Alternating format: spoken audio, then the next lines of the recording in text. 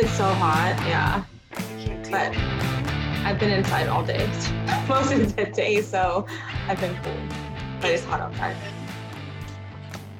All right. Hey guys, it's Steph Clark. This is I'm a Rescue podcast. Today we have a really special host, I'm hosting. We have a special guest.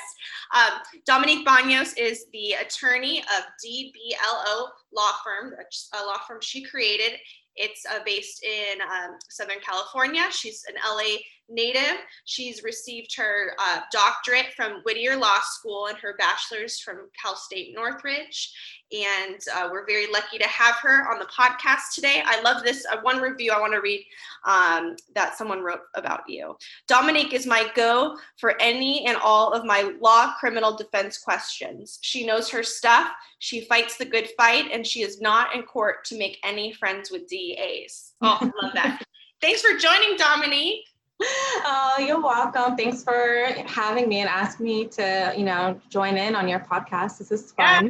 Yeah. Oh, I should also mention, so me and Dom know each other from Oak Park High School, and way back in the day, I was just talking to Tom, my husband. I was just talking to him. I'm like, oh, what is like the big reunion? Is it that everyone talks about? Is it the 20th? Is it the 20? I think so.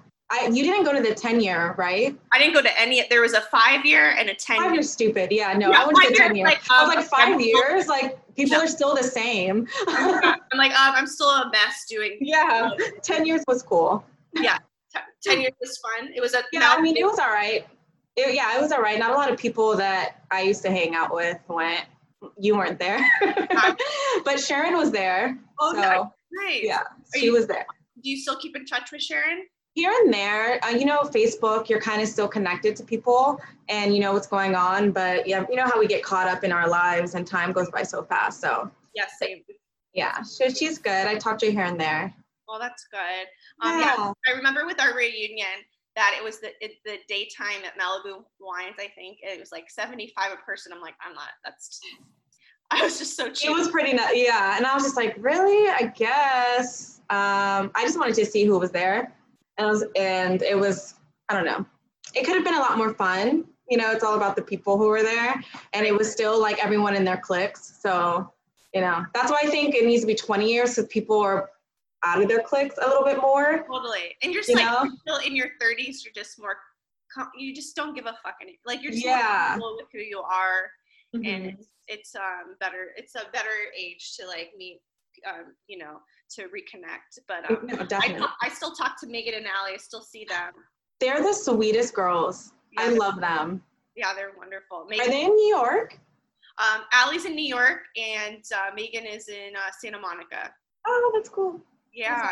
When I posted about having you on the podcast, Megan's like, "Oh, what's the link? I want to listen to." I know. She had mentioned something from when I had posted, and then I was like, and then I saw your email after. I was like, "Oh, whoops," because I didn't even notice you emailed me saying that the recording wasn't on. So for our listeners, I interviewed Dom a few weeks ago, and the first time, and I've done this. We've had like 38 podcasts so far. This was the first time I forgot to record it. It was like our 15-year, 20-year reunion. Yeah. It was like the best. And then it's like, oh wait, no recording. Now we're already caught up. No, I was kidding. Yeah. Now it's like, what else? Where do you show? No, I mean, a lot's happened actually since you and I last spoke, but that's 2020 for you. Everything's so every day. The last time Dom and I talked was the day before the Trump rally in Tulsa that no one showed up for. Didn't the TikTok users, what do they call it these days? Yeah. They trolled him. There you go. So I love it. I didn't even know you can do that. So they bought, or not even bought because it was free. They reserved their seat so that it was sold out. And then they wouldn't go, so it would be empty in the stands. Yeah. I mean, you could kind of look at it as that they saved people's lives, really. That's true. COVID-19. So, they made sure that those seats were empty so people were less at risk. Yeah, they're heroes, really.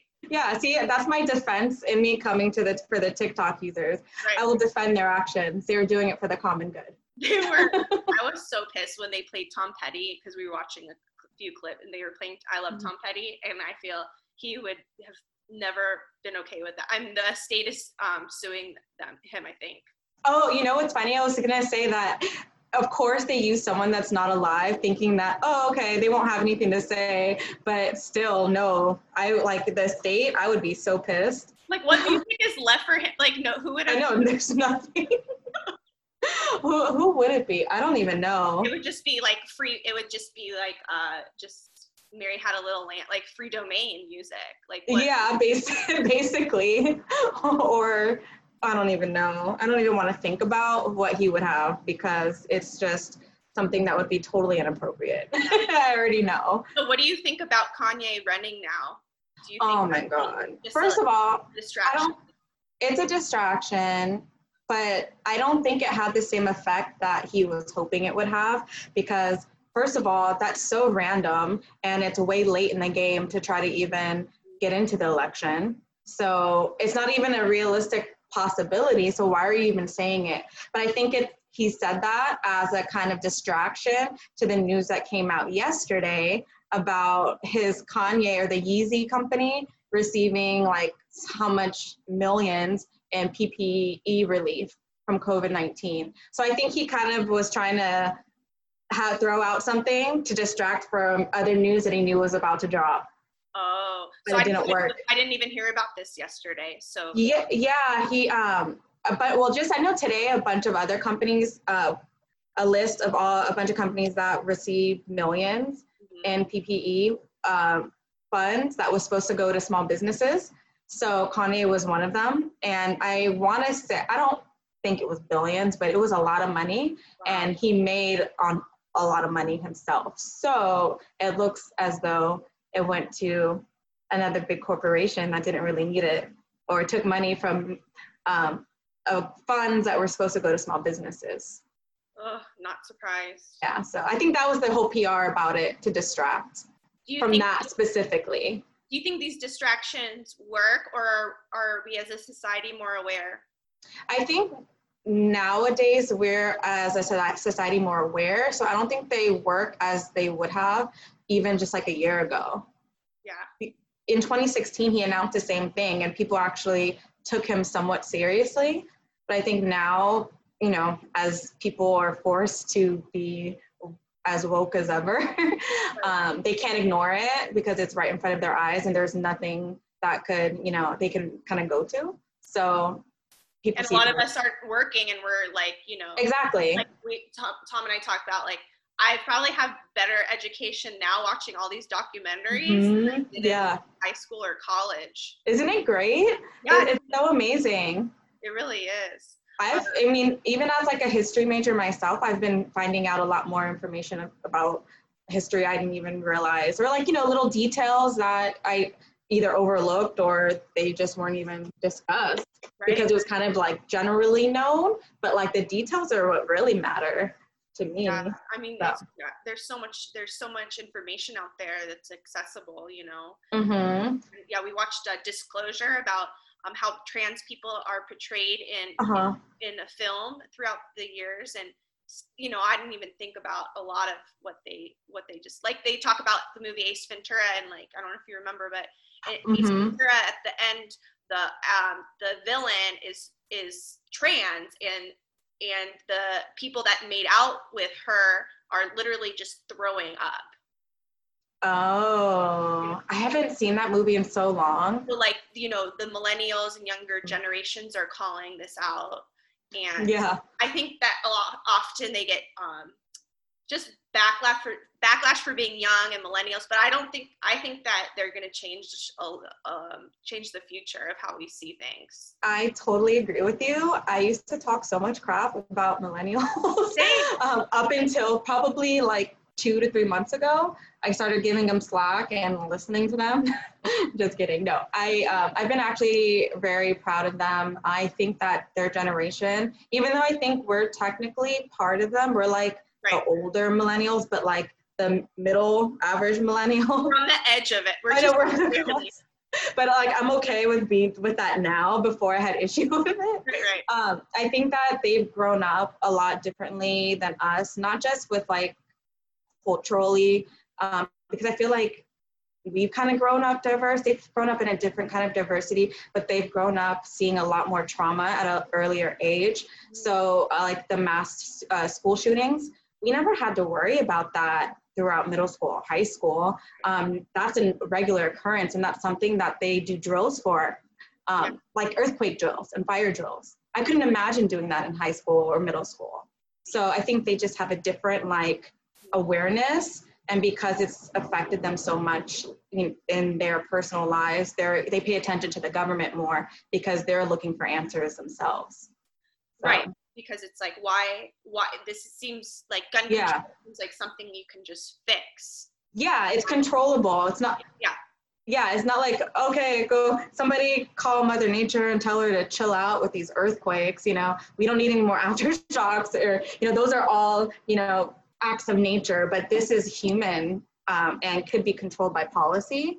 Right. At least that's what the argument is. So they're looking for someone to do something, and no one's doing anything for them, so they're taking it upon themselves. So I commend them for it. They're a lot more vocal at a younger age. We talked about this last time that Tom and I went to a Black Lives Matter protest, but it was in Westlake, so everyone was everyone was so polite that they waited for the light to turn green to cross the street.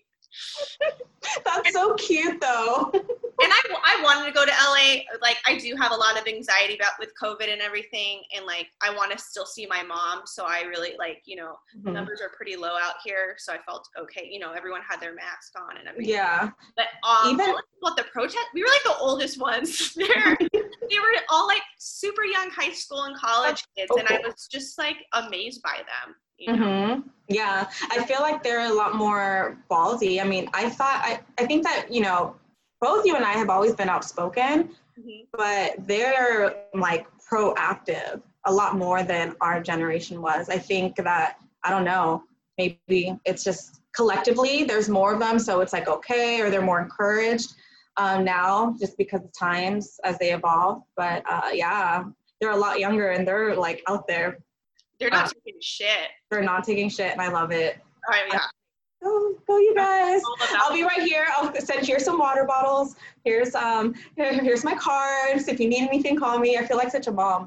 I have an intern who's like millennial age, and she went to a couple protests downtown here, and she was telling me that she was like, oh, can I leave? They're doing a Jackie Lacey, anti, police shootings, and all the collectively like Black Lives Matter. And I was like, oh, you are? That's so wonderful. I was like, oh yeah, definitely, go ahead and be safe, call me if anything. And then I was like packed up water bottles from our like refrigerator, and I was like, give this to your friends, if you need anything, I'll be right here on standby. I'm like, wow, I'm like old now, or like a mom.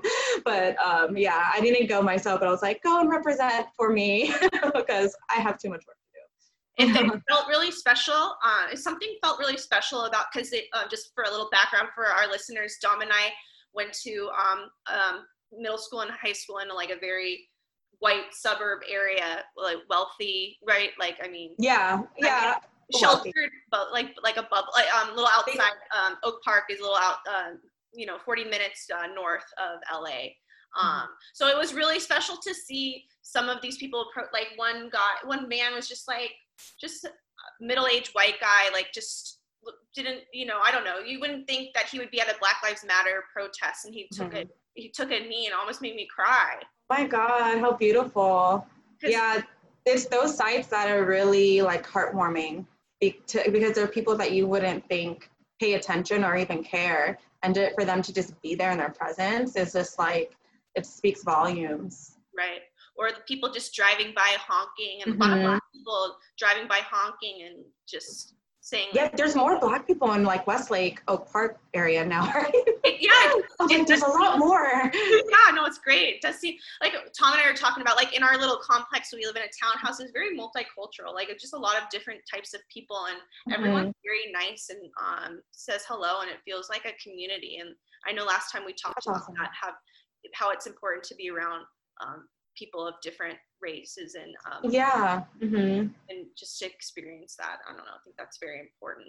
Yeah, absolutely. The understanding, and being able to just be familiar with different kinds of people and understand their culture and who they are, and just just be. It's just a wonderful thing. And I think a lot of like ignorance comes from people not knowing, and fear. Right. So yeah, totally. Like last time, I loved when we talked about like your earliest experience with racism, and you were talking, maybe if you want to like re-explore that, when you're talking about driving with your friend Brittany. Oh yeah, so when I was about, I want to say 15, I was about 15, she was 16 at the time, and I don't remember if I had my permit or license at the time, but I know that Brittany had her license, and she was under that 6 months restriction where you can't drive with friends, but we were still driving, and her stepdad would let her take the car so that we could go pick up food or just go do random things, go to the mall, little things around town. So that was one of those times that we were driving down Canaan, actually, from Oak Park, and we were going to be turning onto like Thousand Oaks Boulevard towards Agoura High School. And I forgot where we were going, but we were playing music and driving perfectly fine. But then at the light, all of a sudden we see that there was a cop behind us. So then we just proceeded as normal as you can, even though we weren't doing anything wrong, really. And the cop followed us probably for about 10 minutes or so, and then eventually just pulled us over. But it was very obvious that he was following us because we were going through the neighborhood. So I had told Brittany to like, okay, turn here into like where the houses are, like maybe he'll keep going straight, but then he followed. So kept following, and then finally pulled us over, and immediately made us get out the car, put us in the back of his vehicle, and it was only the one officer. He didn't have a partner there, and just detained us and questioned both of us very immensely. And when we asked why we were pulled over, he said that Brittany had stopped at the stop sign too long, or something weird, something about the stop sign. So, or stopped where there wasn't a stop sign. It was basically a bullshit pretextual stop. So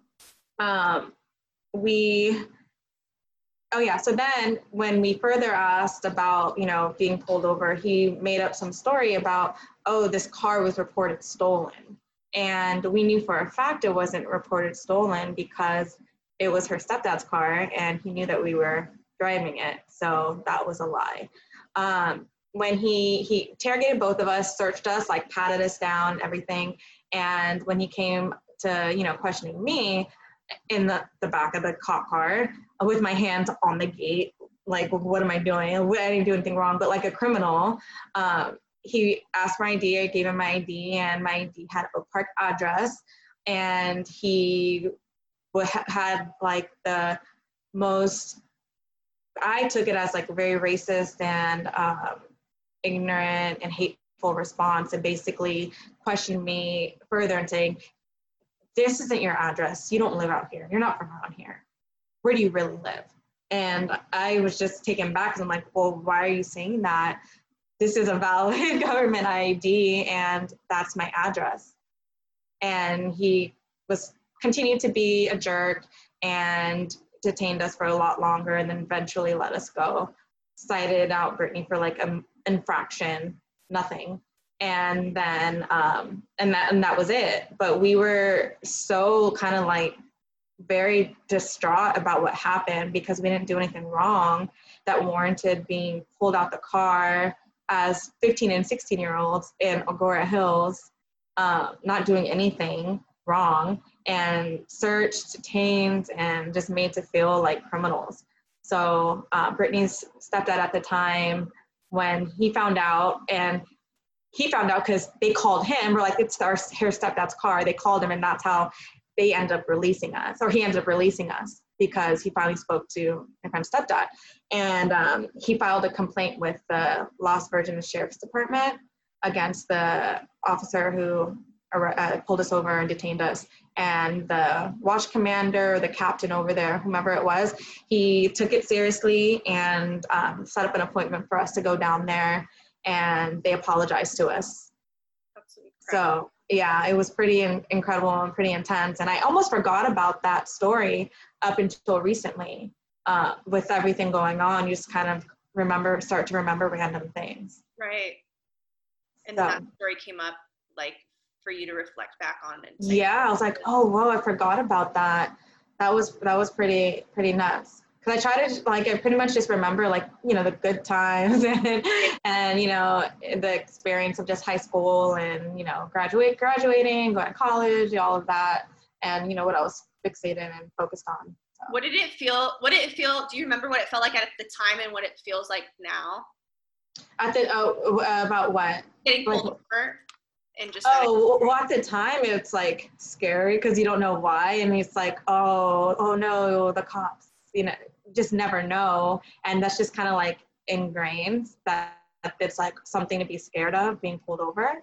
So it was like a freezing moment, like, okay, what's going on? What do we do? What do we say? And now I don't care about being pulled over. I mean, I don't drive. I actually drive kind of like a grandma. I don't speed or anything. And there's nothing on my car to like be pulling me over about, really. So I'm not really, when the cops are behind me or around me, I'm just kind of like, hi. I mean, I know my rights and I know kind of the protocol. So I just kind of go with it, and I don't tell them I'm a lawyer. I just kind of just see how they are, and then I just answer what I feel should be answered.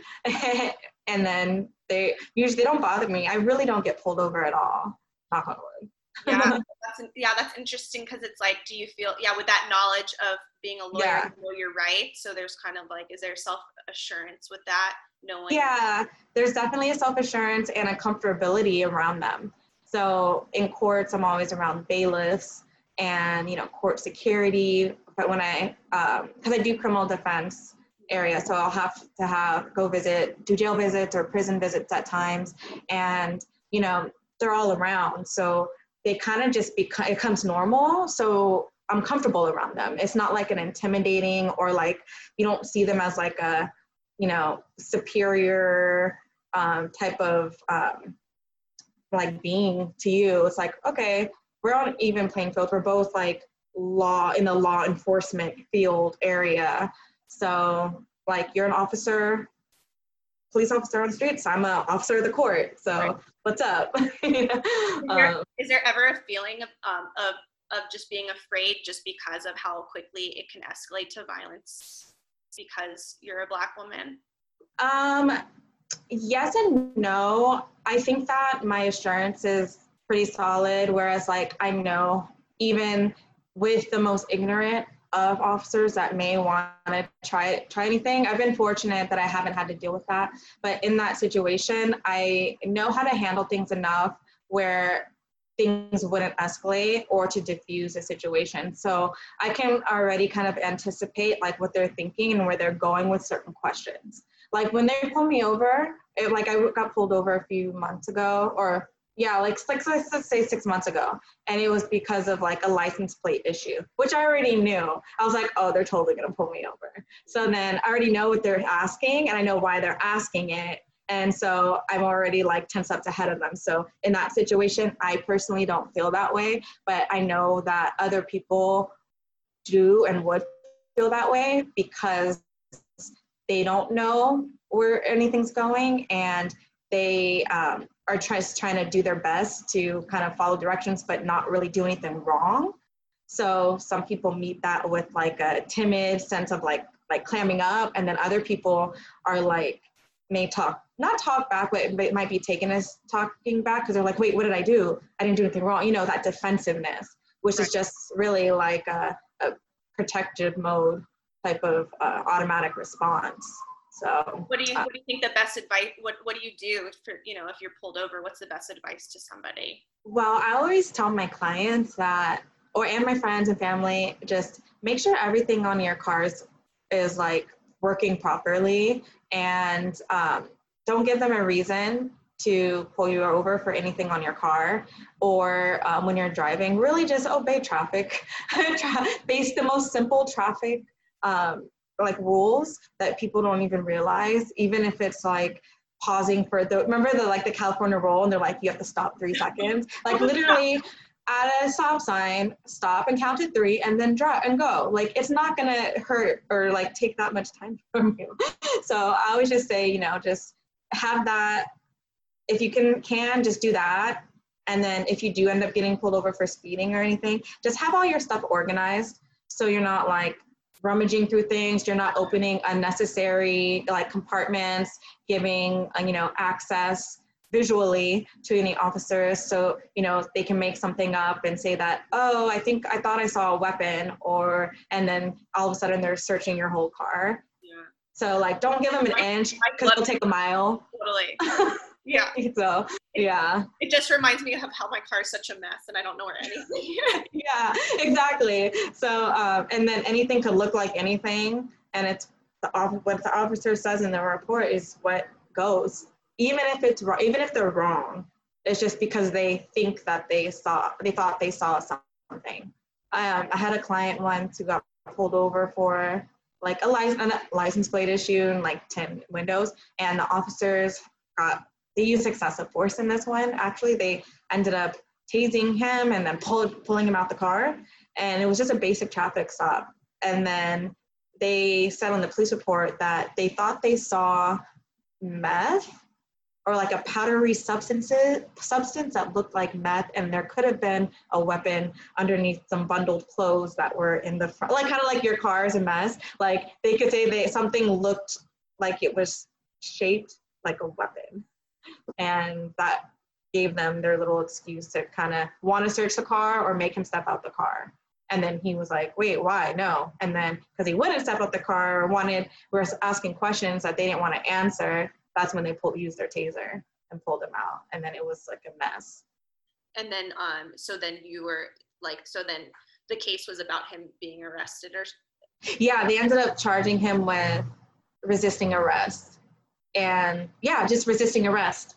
And they filed it as like a felony. He had like a $50,000 bond, which was BS.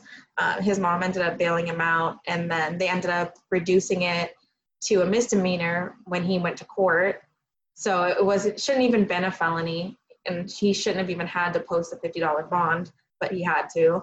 And then in court with the misdemeanor, once I kind of explained the situation to the DA that was handling the case, she was like, okay, well, let me look into some things. And I got the recording of the body cam that showed them tasering, literally 2 officers at the window, tasering him from like you're sitting in the car, and through the window, they're out there and they pull out the taser and pull him out.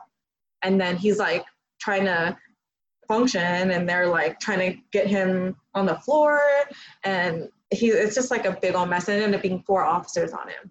So at the end of the day, they were able to see what was really going on, and he wasn't resisting, and they ended up dismissing the case. So that worked out well. Yeah. And then, you know, with them for cops tasering the guy, and then is there any consequences for those officers, or it's just nothing happened? Well, I don't think anything happened in this situation. They could have filed a complaint. At that time, I don't remember if a complaint was filed or not. And then depending on if there was any like severe injuries from being tasered and like excessive force being used against him, then he could have, you know, potentially sued the department. But he didn't have any, at least immediate injuries. And I think there may be a complaint, I'm not sure, but it's pretty much up to the person or the person's family to kind of decide if they want to pursue anything civilly. But it's always good to at least file a complaint, because that becomes on, you know, the cop's record.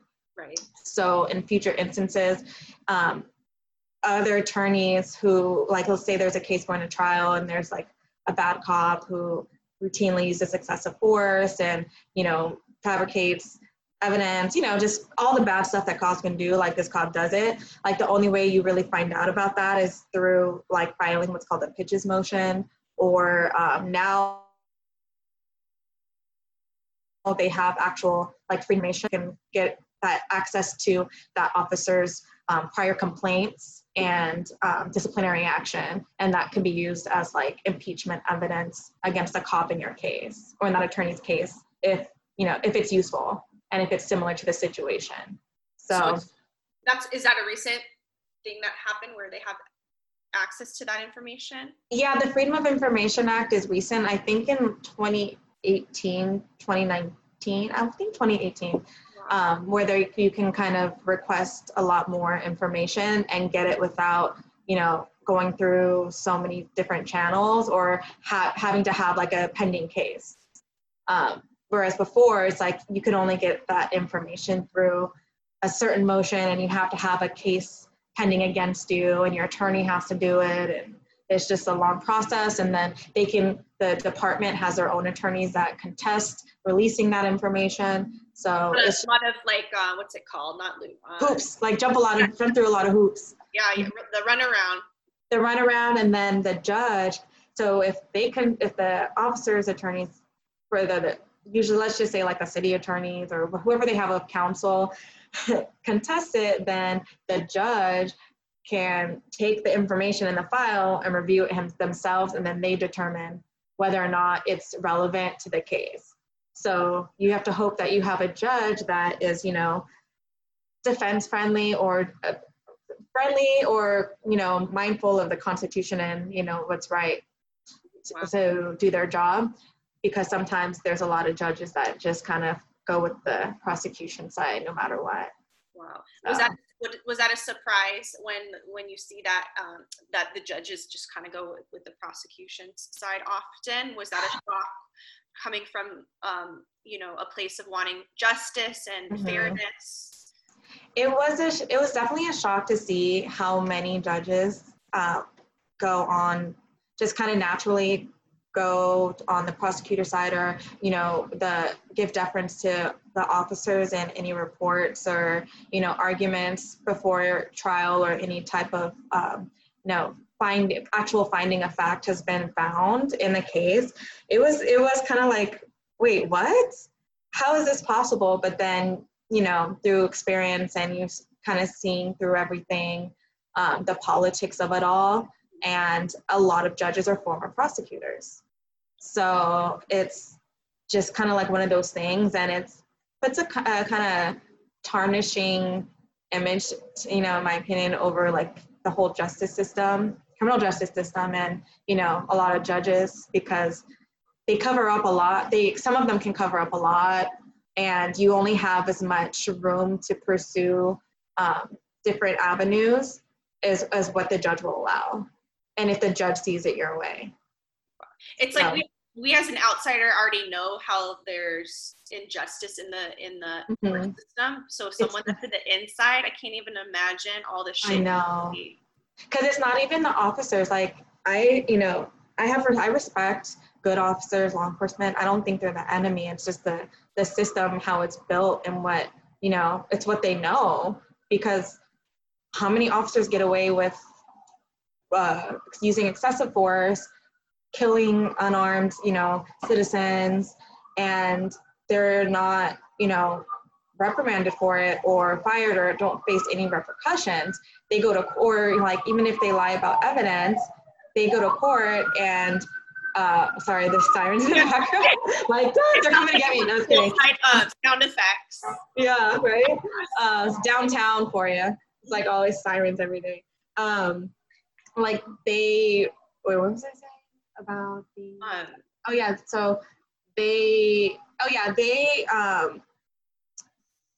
they get away with certain aspects of like the process. So like with certain motions where before trials, and if we're trying to bring a motion saying that this evidence was obtained illegally against like your Fourth Amendment rights, and the cop is on the stand, and you're cross-examining them, or even on direct, like they could say whatever they want, and the judge is just going to take it take their deference. Like if there's inconsistency, unless it's very, very, very blatant, where it's like the cup was orange, but the cup was actually black. And it's like, okay, I could see clearly that the cup was black. So yeah, this is wrong, A, B, and C, and they'll finish that. But, you know, otherwise, if there's room for interpretation, they won't really consider it. They'll just go with the side of the officer, even when it's like something that needs to be addressed, or, you know, it's a concerning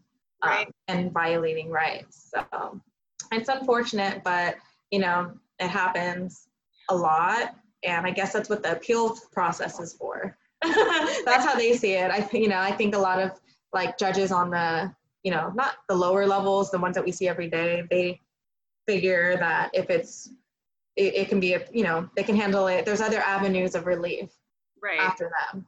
But I don't think it needs to go there, because they're setting precedent and kind of condoning certain behaviors. And those behaviors are what's at issue right now. So in society.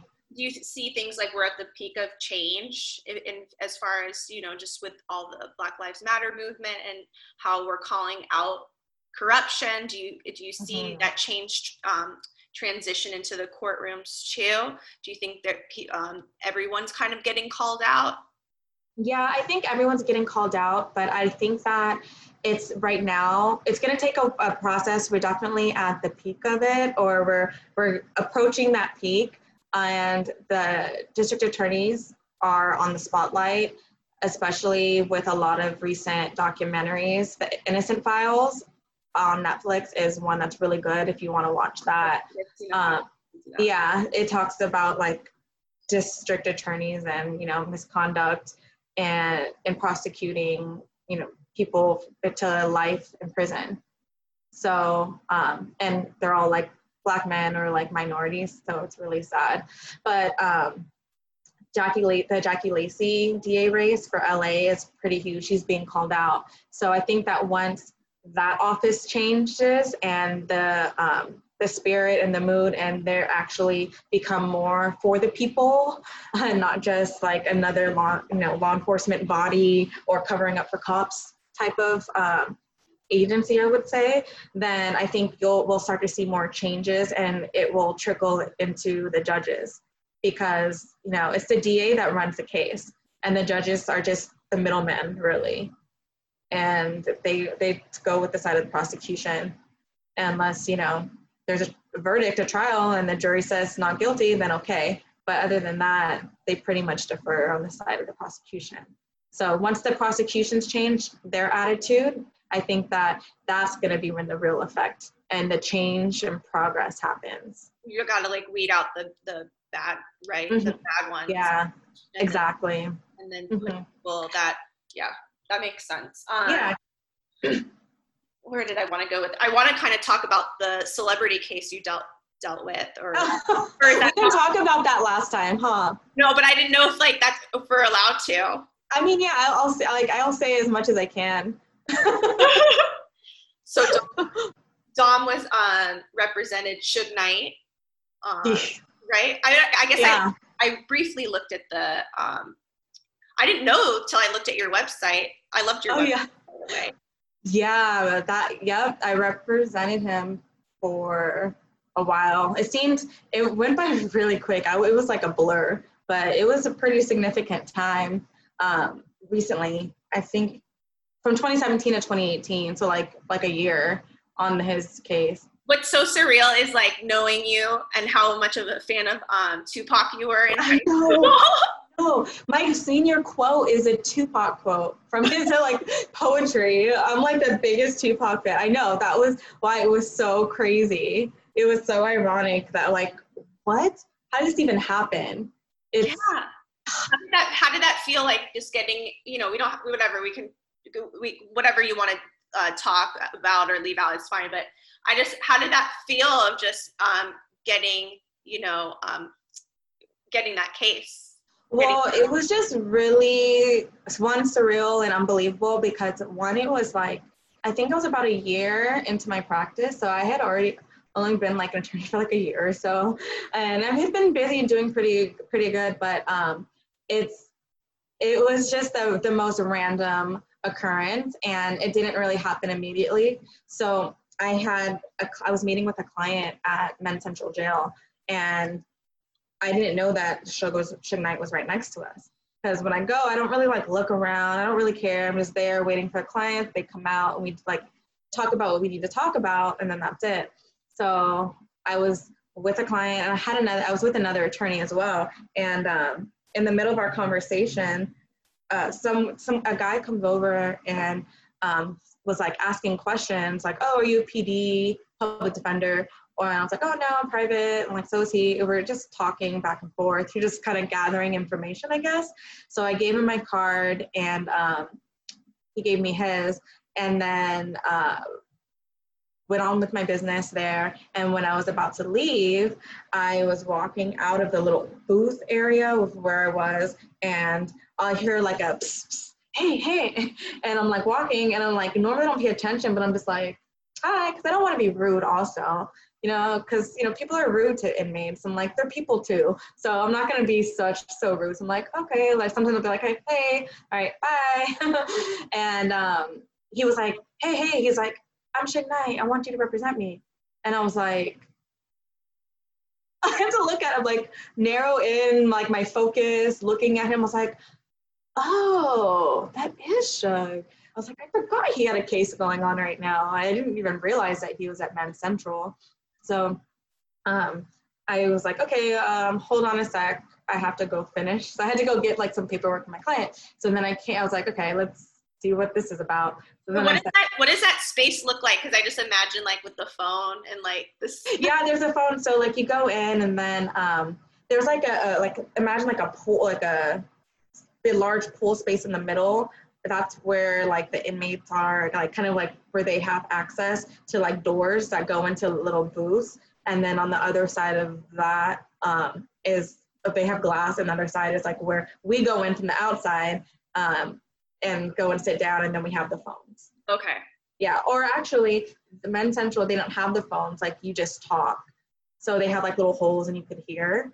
But some other jails, they have like little phones you talk to, but I don't like picking those up, especially now. Yeah, I wouldn't, yeah. Like, oh. But so then I went back over, and then, he just was telling me like, yeah, I forgot this case, and, I want you on my team, and blah, blah, blah. And so just kind of like talking about it, and I was just like, is this for real? And I was like, okay, that's cool, sure. So just like talking, and eventually I was like, okay, well, I gotta go. So I was just like, well, if you want to retain me, then yeah, I'll give you my card. And then he was like, oh, I already have your card. He had gotten my card from the guy who came and spoke to us earlier. So he had sent him over to find out like information about me, I guess. So then he already had my card, and he said, yeah, I'm gonna have my attorney, whatever attorney, because he had a lot of attorneys throughout his case. So he said that one of these, I'm gonna have my attorney call you so that I can get you on, blah, blah, blah. So I was just like, okay. And that was that. I was just like, I don't know, that's weird, but whatever, like, we'll see. Who knows? People talk. I don't really take people like too seriously unless there's like action on it. So right. I didn't even think about it. And that was like I would say that was kind of like in June 2017. And then like I would see stuff on TMZ about him in court, and like, just random escapades and different things going on. And then one of them I remember seeing, he said, they're like, oh, Suge demands to talk to his lawyers, or, always something about his lawyer. So I was like, oh, I wonder if he's trying to get me on still. Anyways, so then I'm like, carry on with my life and everything else I'm doing. And then one time in August, I actually did get a phone call from like, I think it was an investigator saying that he wanted me to get on the case because they were filing new charges, and he wanted me to handle that case. And so he's like, you got to come meet with him and discuss it, but you have to get an order from the court. And so I had to do all these go through all these hoops to get an order permitting me to meet with him about the new case, which was a criminal threats case against the director, F. Gary Gray, from the movie Straight Outta Compton. So I was just like, this is so weird. About to continue that. I know, like, what? So then I got the order, and I went to meet with him, and he's like, the hearing was literally like the next week. And I was like, okay. So got me retained. He's like, got to talk to this person. And then next thing I know, I'm like, okay, guess I'm going to court for Suge's case. And I went and I appeared on that first day, and the courtroom was like packed. Oh my God. And was it just a transformation of like, I know it's just a year into law, but just yeah. I'm assuming it's just the first time it's been packed, like packed in the sense of like everyone's there for Suge's case to see what's going to happen. So it was a very high profile case at the time, and you have a lot of law enforcement in there, you have media in there, other defense attorneys wanting to see what's going on, and obviously the DA and the judges. So none of them knew, I guess, they said that they had no idea that I was going to be on that case. And so I had showed up, and I thought I was on time, but seems like people were waiting for me. I don't know. So I walked in there, and then I went to go speak with them, and then I went out there, and I'm like, okay, like ready. And everyone's just like, who is that? Because I'm new, I was like a new attorney in like law. And all those high profile cases, serious cases, are handled usually by like the old white men. So they're like, who is this random ass girl? And yeah, and so then I was like, hi, I made my parents on behalf of, Marian Knight, blah, blah, blah, blah, blah. And then the DA was like, wait a minute, we had no notice of her. Like, is she associated with, some prior attorney that was accused of wrongdoing? And I was like, I'm not associated with anyone. I'm just me, and I was retained to this case. That's who I am. Here you go. And so then that was that. And ever since then, it was just like everything like, boom, like sprouted out. I had media contacting me, asking all these questions. And I was like, oh, whoa, what do I say to this? What do I say to that? It was pretty surreal. And then there was a lot of other issues going on all around. And then I found myself on the murder case. And then like a few months later doing panel in both cases. Oh, wow. And yeah, it was just been a very, very surreal experience. Yeah, but it was fun. It was. How many other attorneys were on either case with you? Was there over like 10 or? Yeah, there were a lot of attorneys on the case prior to me. When I got off the case, the media said that I was the 15th attorney. Yeah. So like, there's a lot of articles saying like, the 15th attorney quits. And I randomly found a Chris Hansen video on YouTube about me. It was pretty interesting. I was like, oh my gosh, where'd they get those pictures? It was pretty trippy. So yeah, that was pretty intense. You quit? Or I didn't quit. I wouldn't say I quit. There was a lot going on in that case.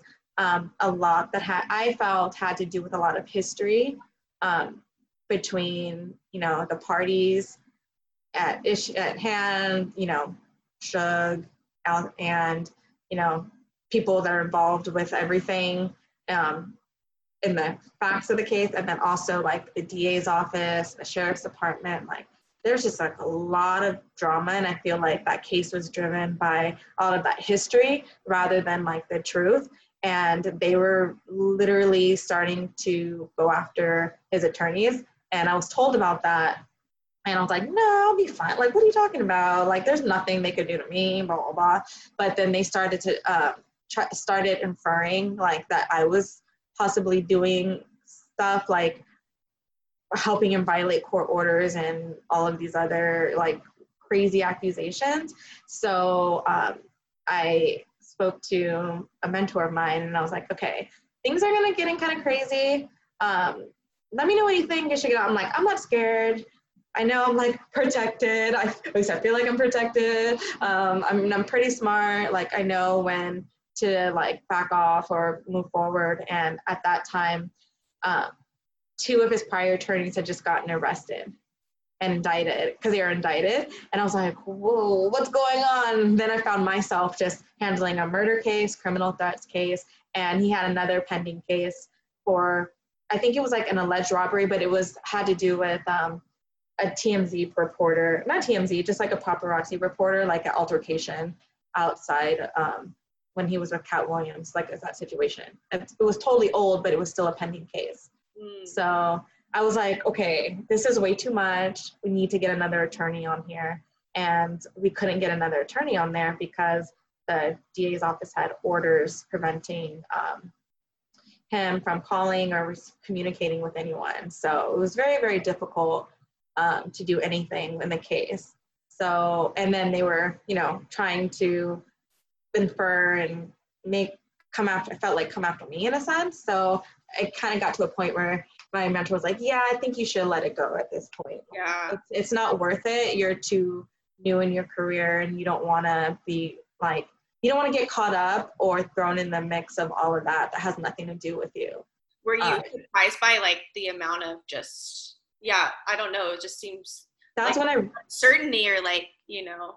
Yeah, that's when I really kind of got an idea of how everything works in relations between like the judges and the DAs and the, you know, officers and prior relationships, and it's just interesting. Very, very interesting. Can't really say more on that. I could tell you more off record, but like I saw a lot and I realized a lot. So that was that's like a coffee conversation. Yeah, or like martinis, or like more of like a bottle of tequila. I'm really like, let me tell you. Oh shit.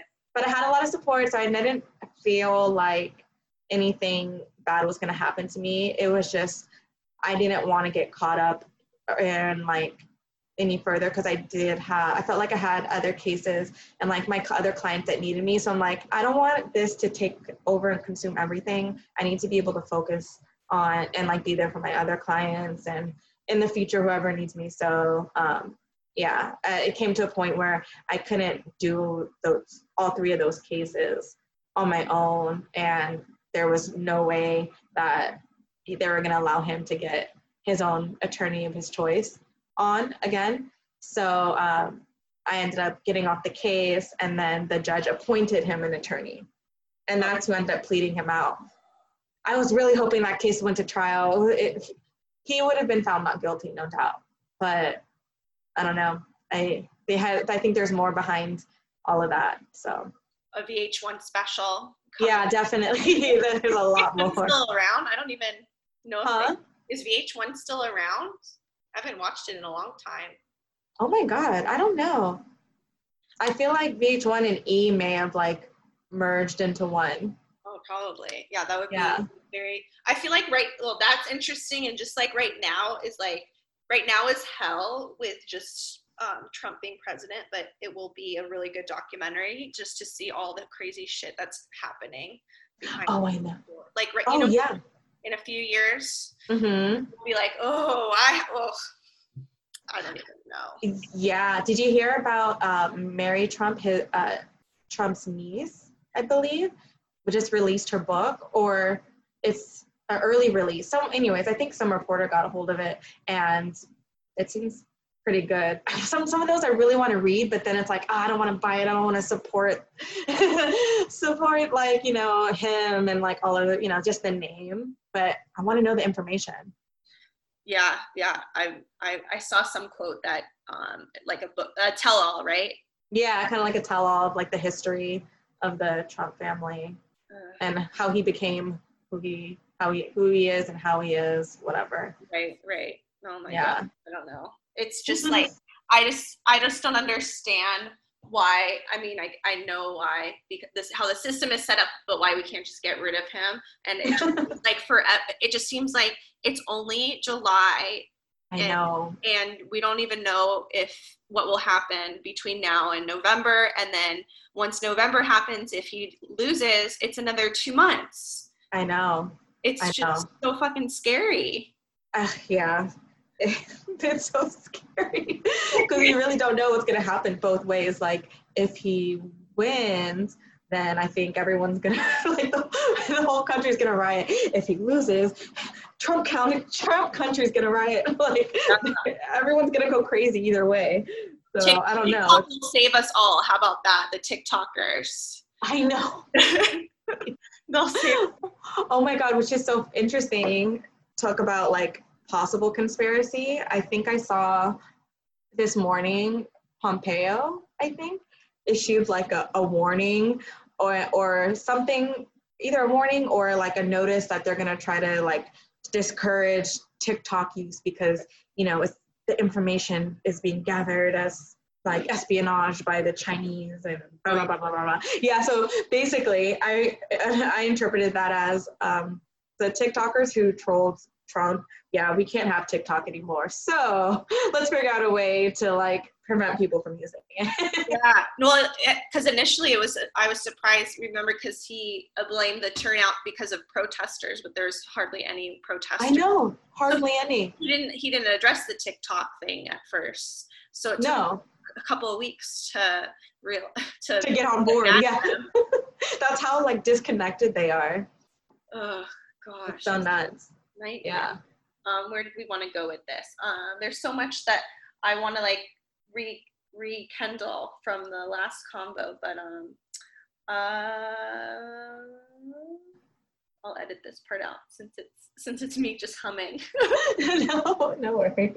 I like this. I mentioned last time how Bryan Stevenson, who is the founder of Equal Justice Initiative, shared a story on a video of how Bryan Stevenson is a lawyer. He's an African American lawyer, and he was at court, and he was meeting his client, and the judge said, "Oh, only you have to have your attorney with you to be in this space, wherever it was, the courtroom." And he just talked about how talked about that. And I know you experienced something similar, or it happens often to you. Oh yeah. So are you referring to like him being in like areas for like either visiting a client or like in court that's for attorneys only, and like being questioned about like, "Oh, sorry, sir, this is for attorneys only," or only attorneys allowed here. Yeah, I've experienced the similar situations a lot more when I first started, but being young and dark and a woman, and they're just kind of like not used to seeing anyone like me in court. That's not a defendant, I guess, or not like maybe a court reporter or like a clerk. So I used to at times go to court and, you proceed and to go check in for your client, and like, oh, like abruptly will kind of shout like, oh, attorneys only. And it's like, I am an attorney. Like, right. And so they're like, oh, okay, okay, you're fine. Or similar situations like that, but in different kind of instances where it just became kind of like, I would just have my bar card in my hand, like, I'm trying to like, sometimes I would just like not talk and just be like, look, here, I'm an attorney. And they would be, like, oh shit. They know it came out bad, but that's, it's just the system and what they're used to seeing. Then I'm an unfamiliar look for the court. Yeah. I mean, it's just so crazy because we talked last time about how it's similar to when you and Brittany were pulled over, and that question of belonging. And I don't know. Yeah. It's just like, what do you do? Do you call it out for, hey, this is how you're making me feel, or are people oblivious to realizing they're being ignorant or racist? Mm-hmm. I think that some people realize that on their own that oops, like, oh man, like that was kind of like a mess up. I shouldn't have said it like that, or I should have waited. They kind of realize that how they came off. Sometimes it's different situations call for different reactions. In situations for me, like dealing with certain bailiffs or court security, or even like other attorneys in court that like don't realize I'm an attorney like outside of the courtroom, and then when we go in there, then they see me like with their attorneys over there, then you see that they're change in attitude, or like a shocking like, oh, hi type of response. So some things I think just speak for themselves, and people realize that they kind of misjudged, and that other situations you know require, like, I think just like a subtle calling out. But I think it all just depends on like where you are and the circumstances and who it is. Some people that are just like super jerks, it's just kind of like, okay, wait, what's going on here? You have to call it out. Like, for example, there is time, I think like in San Bernardino court or something, that, you know, most attorneys can just walk through the metal detectors. And I was going along with it. And then they're like, stop. I'm like, it's for attorneys, right? You know, like, I'm in a suit. I look nice. I have heels on. I have my, like, what? You know, I'm not an attorney. Like, I'm not wearing anything different than that other, like, woman attorney that happens to be white or, like, male, really. So it's just those type of things. And then that's when I'll take it upon myself to be like, no, I'm an attorney. Like, this is, you know, we have to tell them, kind of, Right. so that they can realize, and for next time, because that's not cool, because it's very blatant. So I just kind of feel like match responses in a way. And then other times you don't want to, I feel like some things just don't justify a response because the matter speaks for themselves. Oh, it must be so exhausting. It's exhausting, yeah, it is. But I think, I mean, used to it kind of sounds bad, but yeah, I'm used to it. And at this point, because I've been able to kind of get past all those challenging and just like difficult times, it doesn't get to me anymore. It's a kind of like more of a rewarding experience, because it's like, yeah, you think that you're questioning me because of the place where I am, and you don't think that, or you're not used, you don't think that I should be there, or you're not used to seeing someone like me there. So that's why they react the way they do. But no, I'm here, and you know, you're good. You don't have to like it, but it's still gonna happen. There's nothing that you could do to change it. Like, I did it. So, and you know, you're not an attorney, or, you know, it's just a lot of, you know, other things that I just kind of play in my head just to kind of ease my mind and don't let it distract me from like my goals and what I'm doing. And the purpose of why I'm in court is for my client. I can't let other people's BS interfere with, you know, what I'm there to do for my clients. Right. Yeah. And I think, Oh, sorry. No, you go ahead.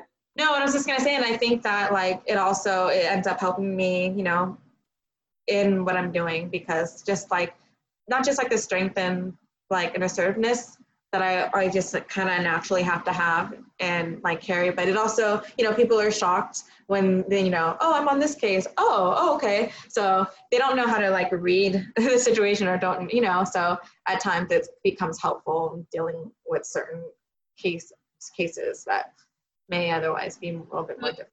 Who is surprised that you're on certain cases? Is that no, just like different. So like when you go to cases for criminal court, like you have to wait for the district attorneys, their assistants to go in there and with the case files, and those are the people who you're talking to your client's case about and deciding, you know, what evidence there is, if there's any like deals that can be made, and talk about any motions, etc.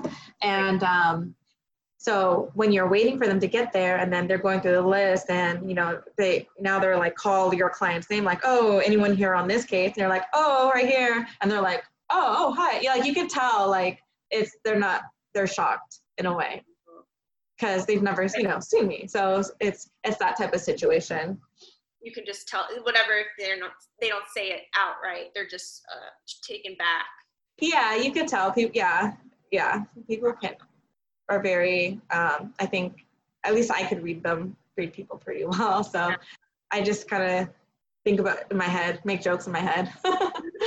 So why criminal defense? I think you mentioned a little bit of it, but. Well, I've always liked just the way the criminal defense, how it kind of uses policies and of society, and, you know, just aspects of history is reflected in a lot of the laws. So I was a history major and I love history. So that's kind of like just kind of moved me towards criminal defense. or criminal law. And then just me being kind of like an underdog fighter. I've always rooted for underdogs and, you know, people that are different. So those are the, you know, defendants that are the underdogs in the system, because they're facing the DAs with one goal to put them away and tarnish their record, and then judges that let the DAs do that. So, you know, they need someone who's like assertive, and, you know, I have no problem speaking up, and I will call it for how it is. So that's just been my nature, defender and protector of the underdog. What is your mom? I know your mom, we talked about her last time. Your mom's so supportive of you. What does she think about you picking criminal defense? Oh, she loved it. Yeah, no, she didn't think anything bad about it. Some people are like, oh, you defend criminals? I'm like, everyone's innocent until proven guilty, first of all, and they're only accused of crimes. Like, let's get to the bottom of everything first, and then we'll see what should be done. But, you know, police reports lie, and they leave out a lot. They either lie or omit a lot. And I kind of, I'm like a truth seeker here. So, you know, my mom was supportive. She's about that too. She's like an underdog fighter. She's, you know, we're both underdogs ourselves. So like, we understand the importance of having, you know, people there that have our backs and support us. Yeah. So I like to do that for other people. Yeah. Will you share the story about like your mom on just like, you know, how supportive she was to make sure you got a great education in yeah. So my mom has always been about education. So it's kind of how I ended up in Oak Park. I wasn't born out there, or, you know, buy a house and just end up out there. I kind of ended up out there from my mom wanting me to have like a better education than the school I was at. And it was a drama at the elementary school that I was in. And the principal told her like, oh, if you don't like the class or the teacher that your daughter has right now, I was in 5th grade, or it was like the first day of 5th grade. They're like, Finn, you should put her in a private school. And it was pretty ridiculous response to a valid concern raised by a parent of a student. But anyway, she said, okay, you know what, I will.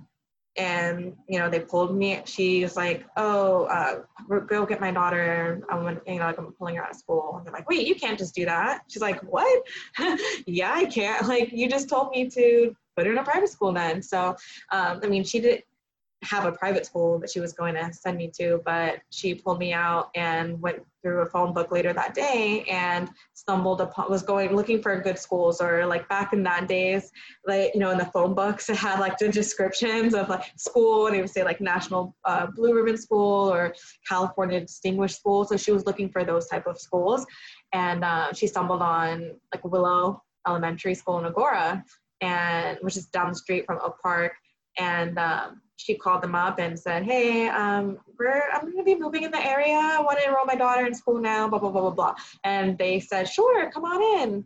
So drove like 40 minutes over to Agoura Hills, and she enrolled me with no problems. So after I was enrolled, it was like finding a place to live. So we found a place to live in Oak Park, and that's how I ended up like going to the Oak Park School District.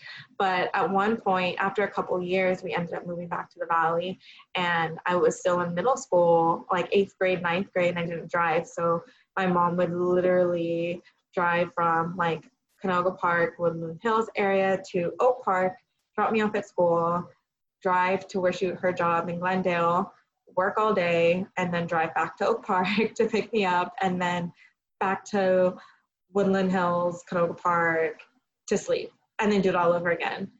And it was solely so that I could go to school out there and have like that education that she knew I wasn't going to get anywhere else. And we couldn't afford a private school.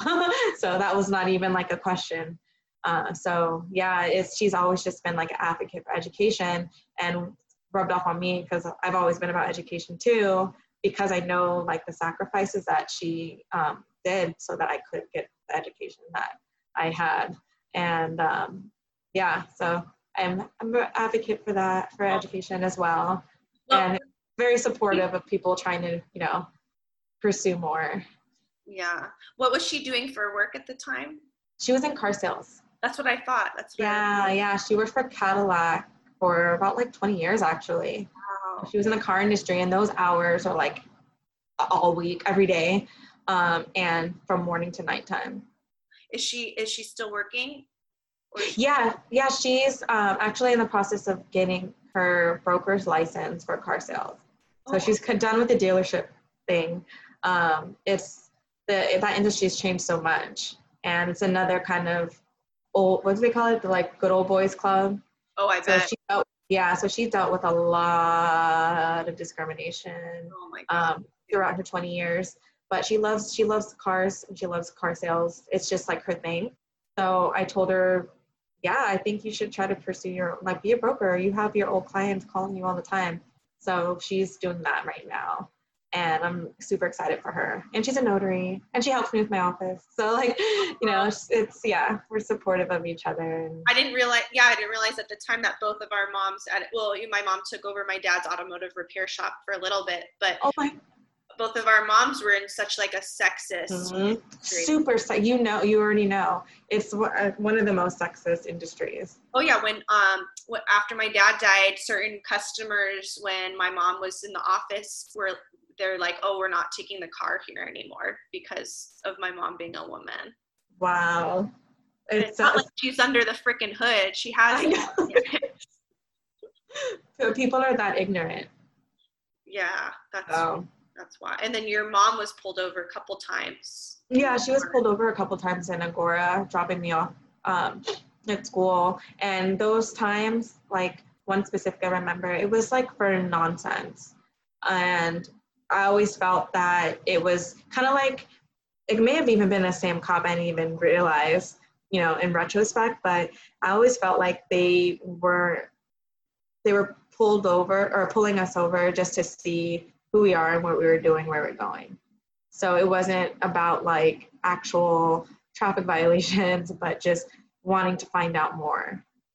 And that's it. So, because obviously we stood out. Didn't have the fancy cars, and, you know, not being white was like, you know, highlight. You stood out very, very, very bright out there.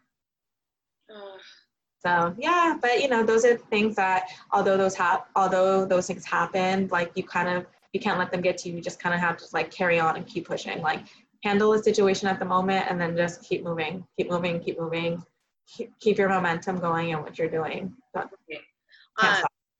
No, yeah, your mom is so resilient, and so are you. I want to talk briefly about your law firm and how that came about. Just because it's so incredible. I just think it's sometimes it can be just like a guyish thing to be like, oh, I'm just going to start my own thing. I'll figure it out. And that's, you know, it takes a strong woman to take that first step into like starting your own. Yeah, thank you. Yeah, it was a kind of a tough decision, tough and not tough. I've always wanted or pictured myself having my own firm, but I never really pictured or thought that I could do it on my own. I always thought that I needed like a partner or someone, like a group of people to do it with. I don't know. You just don't think is possible.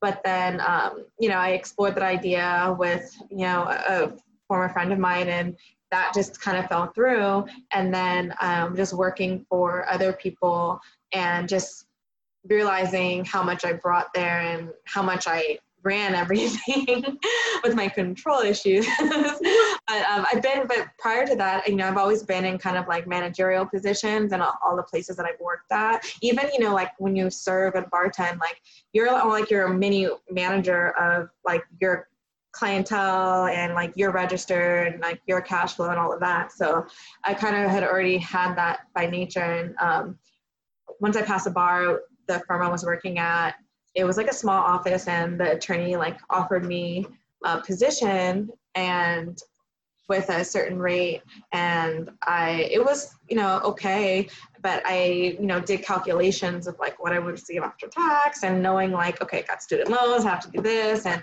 haven't been working in a real job for a very long time because of law school, studying for the bar, etc. So I literally was just trying to negotiate like $200 more a week on top, and that was just pretty much to cover what would be taken out in tax.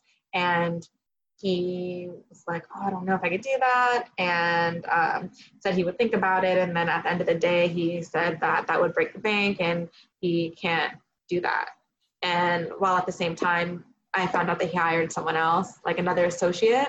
Mm-hmm. That was interesting because I was like, wait a minute, is he replacing me, or is he hired someone else to do more? I'm like, I could do both of our jobs. So I was just like very kind of taken back by that, because I knew that I could bring in a lot of clients because I knew a lot of people, and all I wanted to do was work and just be a lawyer and just do lawyer things because it's like a big deal for like someone like me, and especially in my family, like we don't have like professionals. So it's kind of like I took it very seriously, like, whoa, like I want to like do this and be all in, but I was like being prevented from doing that.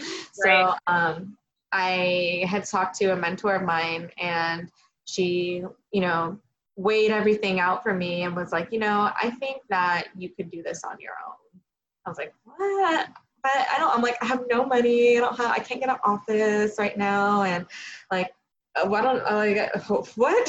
She's like, no. So she's like, no, start out doing this and doing that. You can work from home. She's in San Diego County. So she's like, come down and, come to court with me and we'll do this, blah, blah, blah. And like, you had someone that called you about a case. So that could be your first client. I'll help you with it. So she was just super supportive, just do it. And so I was like, really? Okay. So I was like, well, I'm a licensed attorney, so if this doesn't work out, I could just get hired. I could work anywhere else and take a job somewhere. Because I didn't mention this last time, but I had been talking with another firm who was like had offered me kind of a job, but it was still not salary-wise what I thought I should be earning, especially because I knew what I brought. Right. So she said, forget them, do your own thing. And I was like, okay, here we go. And yeah, that's how I started. So you just needed that little push. Mm-hmm.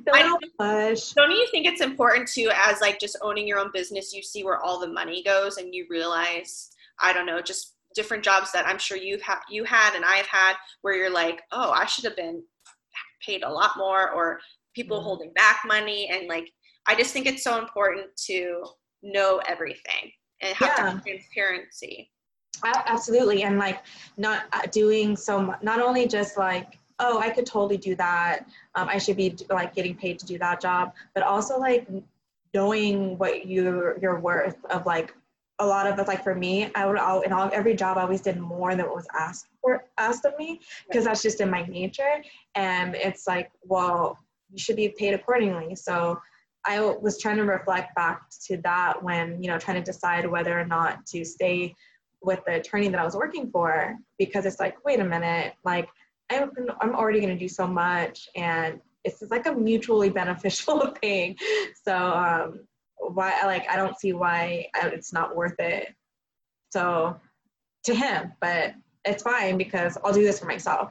I'd rather put all the energy and time in building myself up than building someone else. Totally.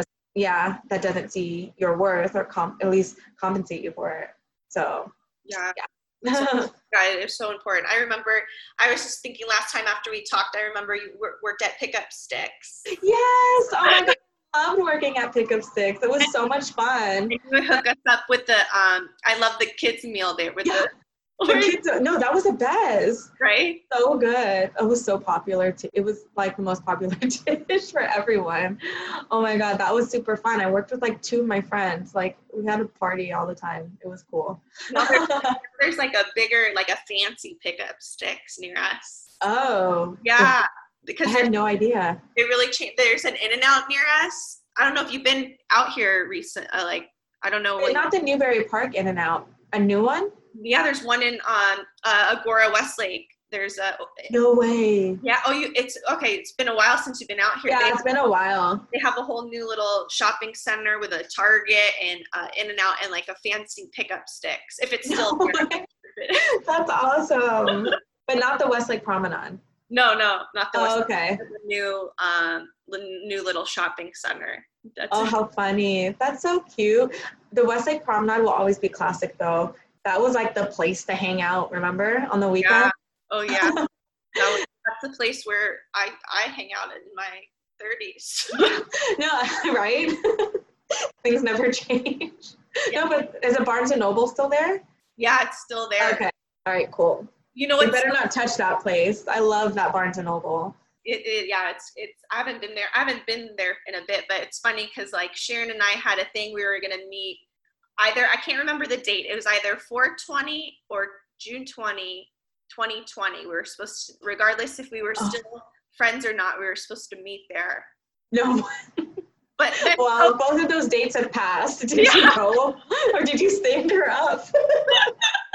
Because knowing Sharon, she would have been there like, I guess stuff's not coming. Things passed, and then I thought, I don't know, when you have plans of like 2020, I'm like, well, I'll keep my plans, but then COVID happened. Yeah, there you go.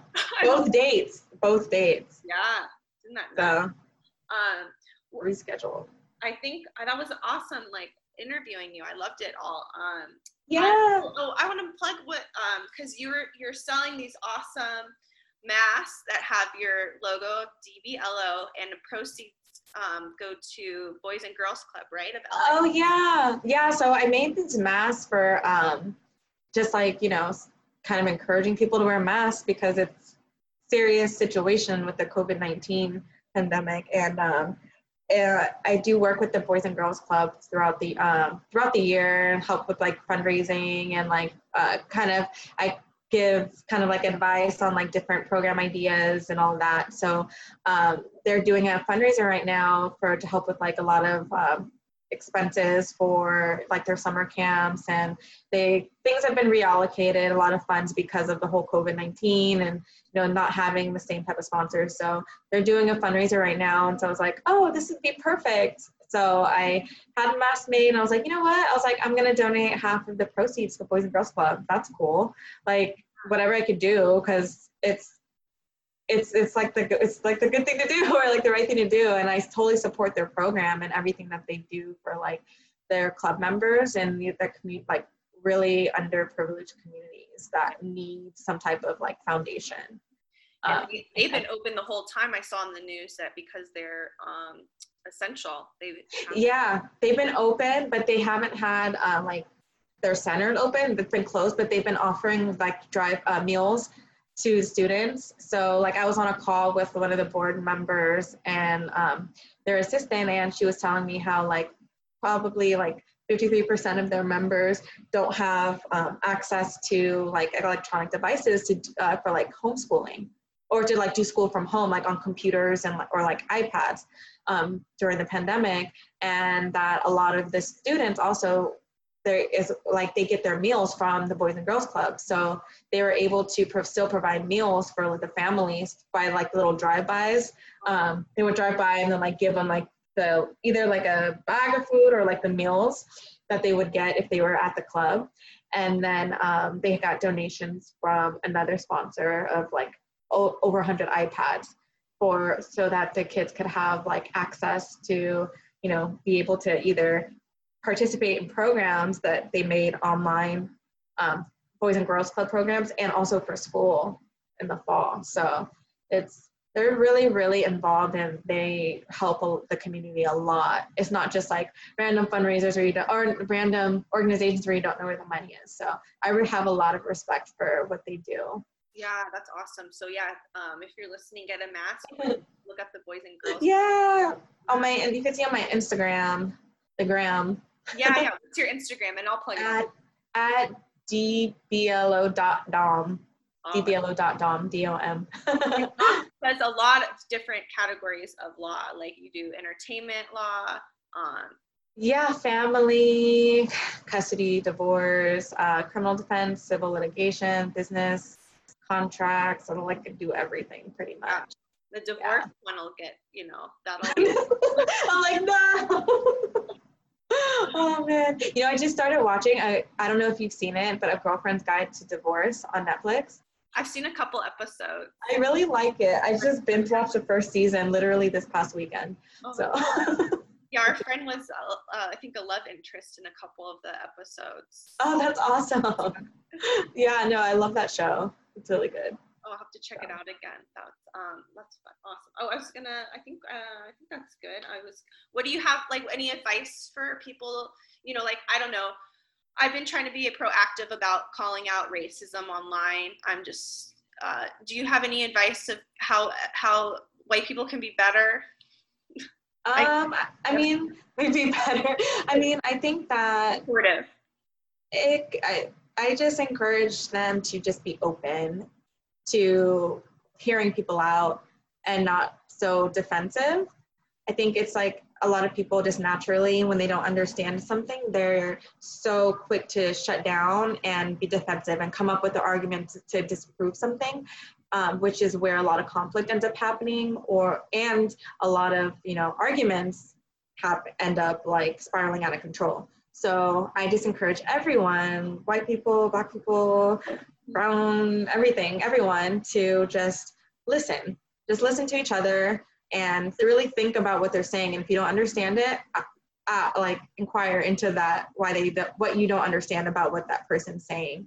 And then it's only through that listening and inquiring that you'll either understand, and you'll be able to either really disagree with it or agree with it and actually be informed and be on the same page with people. So yeah, just listening to each other and taking the time to, think before responding. Right.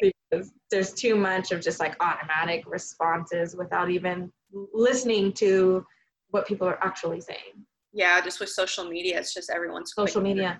Yeah, they're so quick. And that's what I do too. Like when I hear someone saying something kind of crazy that I don't agree with, I just ask them why they think that way, or why do you say this, or where did you hear that quote that you were saying? Like, where did you find that? When did they say that? Like, I just kind of like dig. I think that's just also the attorney in me, just kind of like digging further into like where that's coming from, so that they could see that there's no basis to what they're saying without me having to tell them that they're wrong. So yeah. You're a better person than I. Like, the patience. I mean, we're getting sometimes unsolicited Trump videos like through Messenger, and I've just kind of blocked people and unfriended a lot of people because, like, I just think, I don't mind being cordial to people on the street that I see, like, oh, hi, but if it's my time online, I don't have a problem with cutting those people out. Oh yeah, I do the same. Those are lost causes. Yeah, because they want to support. I mean, they want to support Trump just because they want to support him, not for any other reason. They don't care about like the morals or immoral actions and the disrespect to the office and how the poor leadership. They don't care about those things. They just want to vote for him because the left is against him. If they're very truly ignorant reasons, and some people you just can't change. But right. Like, I think that if it's possible to have those conversations and listen to each other. Yeah. Hard with Trump people. Like, I was more tough. Yeah. Well, there's also, oh, sorry, go ahead. No, I was just going to say there's just like a lot of qualified or uneducated responses to, like I've had people that I know say like, oh, Trump is the best thing that happened to America. Why do you say that? Like, what? Or he's so great for the economy. I'm like, in what way? Like the fake way that, momentarily, but that's all about like coming to a halt very quickly. Like there's so much more that's kind of beyond people, but that's why education is important. So, yeah. I don't even think it's, to me personally, I don't mind if someone is, I understand if someone has different point of view as far as being a Republican or Democrat. Like, I'm not a Republican, but I don't have a problem with that. But there is a difference between being a Trump supporter. Yeah, no, total difference. I love it. I have like Republican friends. I used to be like a registered Republican back in the day, just because I like a lot of, I think like more like economically, I always saw myself from our government class that I loved. You know, I saw myself more as a moderate, and you know, when I just registered, I just registered as Republican. I would typically just vote Democrat, but there's nothing wrong to me about being a Republican. I still don't think there is. I think that right now it's not about Republican Democrat. It's Trump and like morality. And that's it. So like to me, I see a vote for Trump or like a Trump supporter as like they don't care about morality and respect, dignity, and like each other, like your fellow citizen, like neighbor, whoever they are. I guess that's what I have a hard time understanding, because to me it's like he has not denounced white supremacy. So then how do you support him and say you're not racist? That's what I have a hard time understanding. And they can never really answer it other than saying like, oh, everything's so racist. Everything's racist now. Like they always have an excuse that's like, oh, so sensitive, or oh, it's only because of blah, blah, blah, blah, blah. It's the cancel culture. It's like, those aren't responses.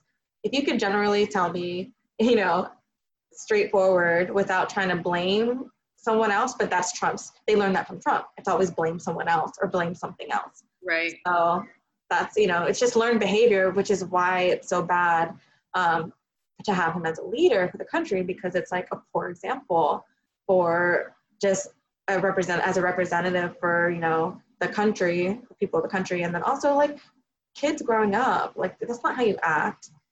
That's not how I was like raised. So it's just really sad to see, and it just irks me every time I see him like speak and just be very rude and disrespectful for no reason, for absolutely no reason. Yeah, you and me both, girl. Yeah, it's I don't, I'm like super busy, and so a lot of times like on Facebook I just kind of read through comments, so I'm just like roll my eyes and keep going. But lately I've been like, okay, I have time. Like at the certain response I'm like, okay, I have something to say to this. And then most of the times, like after I put in my whatever, they don't say anything. Oh, really? Yeah, I've been like, that's right.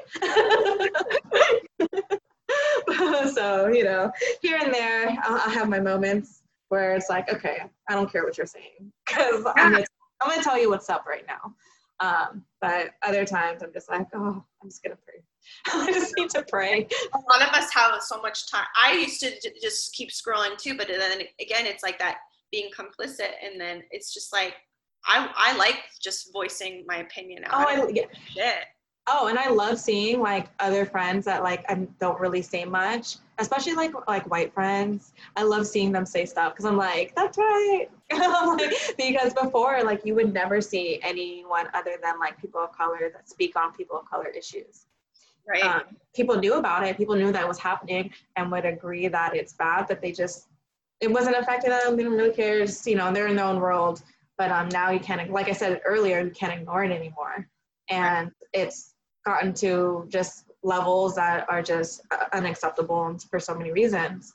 So I think that's pretty cool, especially like high school people like Ryan Burns. I was gonna say, right. Dude, I've been loving his posts. He like calling out people like, I will delete you and I don't care. If you support Trump, you're a racist and I do not want to know you. Yeah. His post, he's all about it. Him and his brother, they're great. Yeah, I love it. It's so awesome. It's nice to feel, because I also feel like, okay, I didn't really know before, but like you're down for me, low key, or like you'd have my back, you know. So it's kind of like, oh wow, that's cool to know. Like them speaking up means a lot, and maybe people don't realize. So I think that whole like silence is violence, and you know, complicit. Yeah, it's for those reasons, because for so long, you know, a lot of people felt kind of like alone in the struggle and like can only relate. But when you hear other people kind of like speaking out, saying the same things and calling their other people out, it's like, oh wow, thank you. Finally, it's not just my burden that I've been carrying all these, you know, my whole life. So Yeah, totally. Or when people share, when the Trump supporters share like Candace Owens, and they're like, "See, I'm not racist. Look at Candace Owens videos." Oh my God. Like Tom and I will call those people out too. Of just no, she's a garbage person. She's a garbage.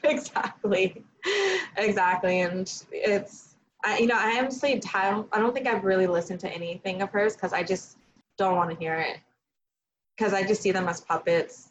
Yeah, it's just using it as yeah, exactly, like Ben Carson. Yeah, exactly. A waste. So I had a coworker who was like hold on. Thank you for being on the podcast, Dom. Keep listening, and yeah, all right. I know.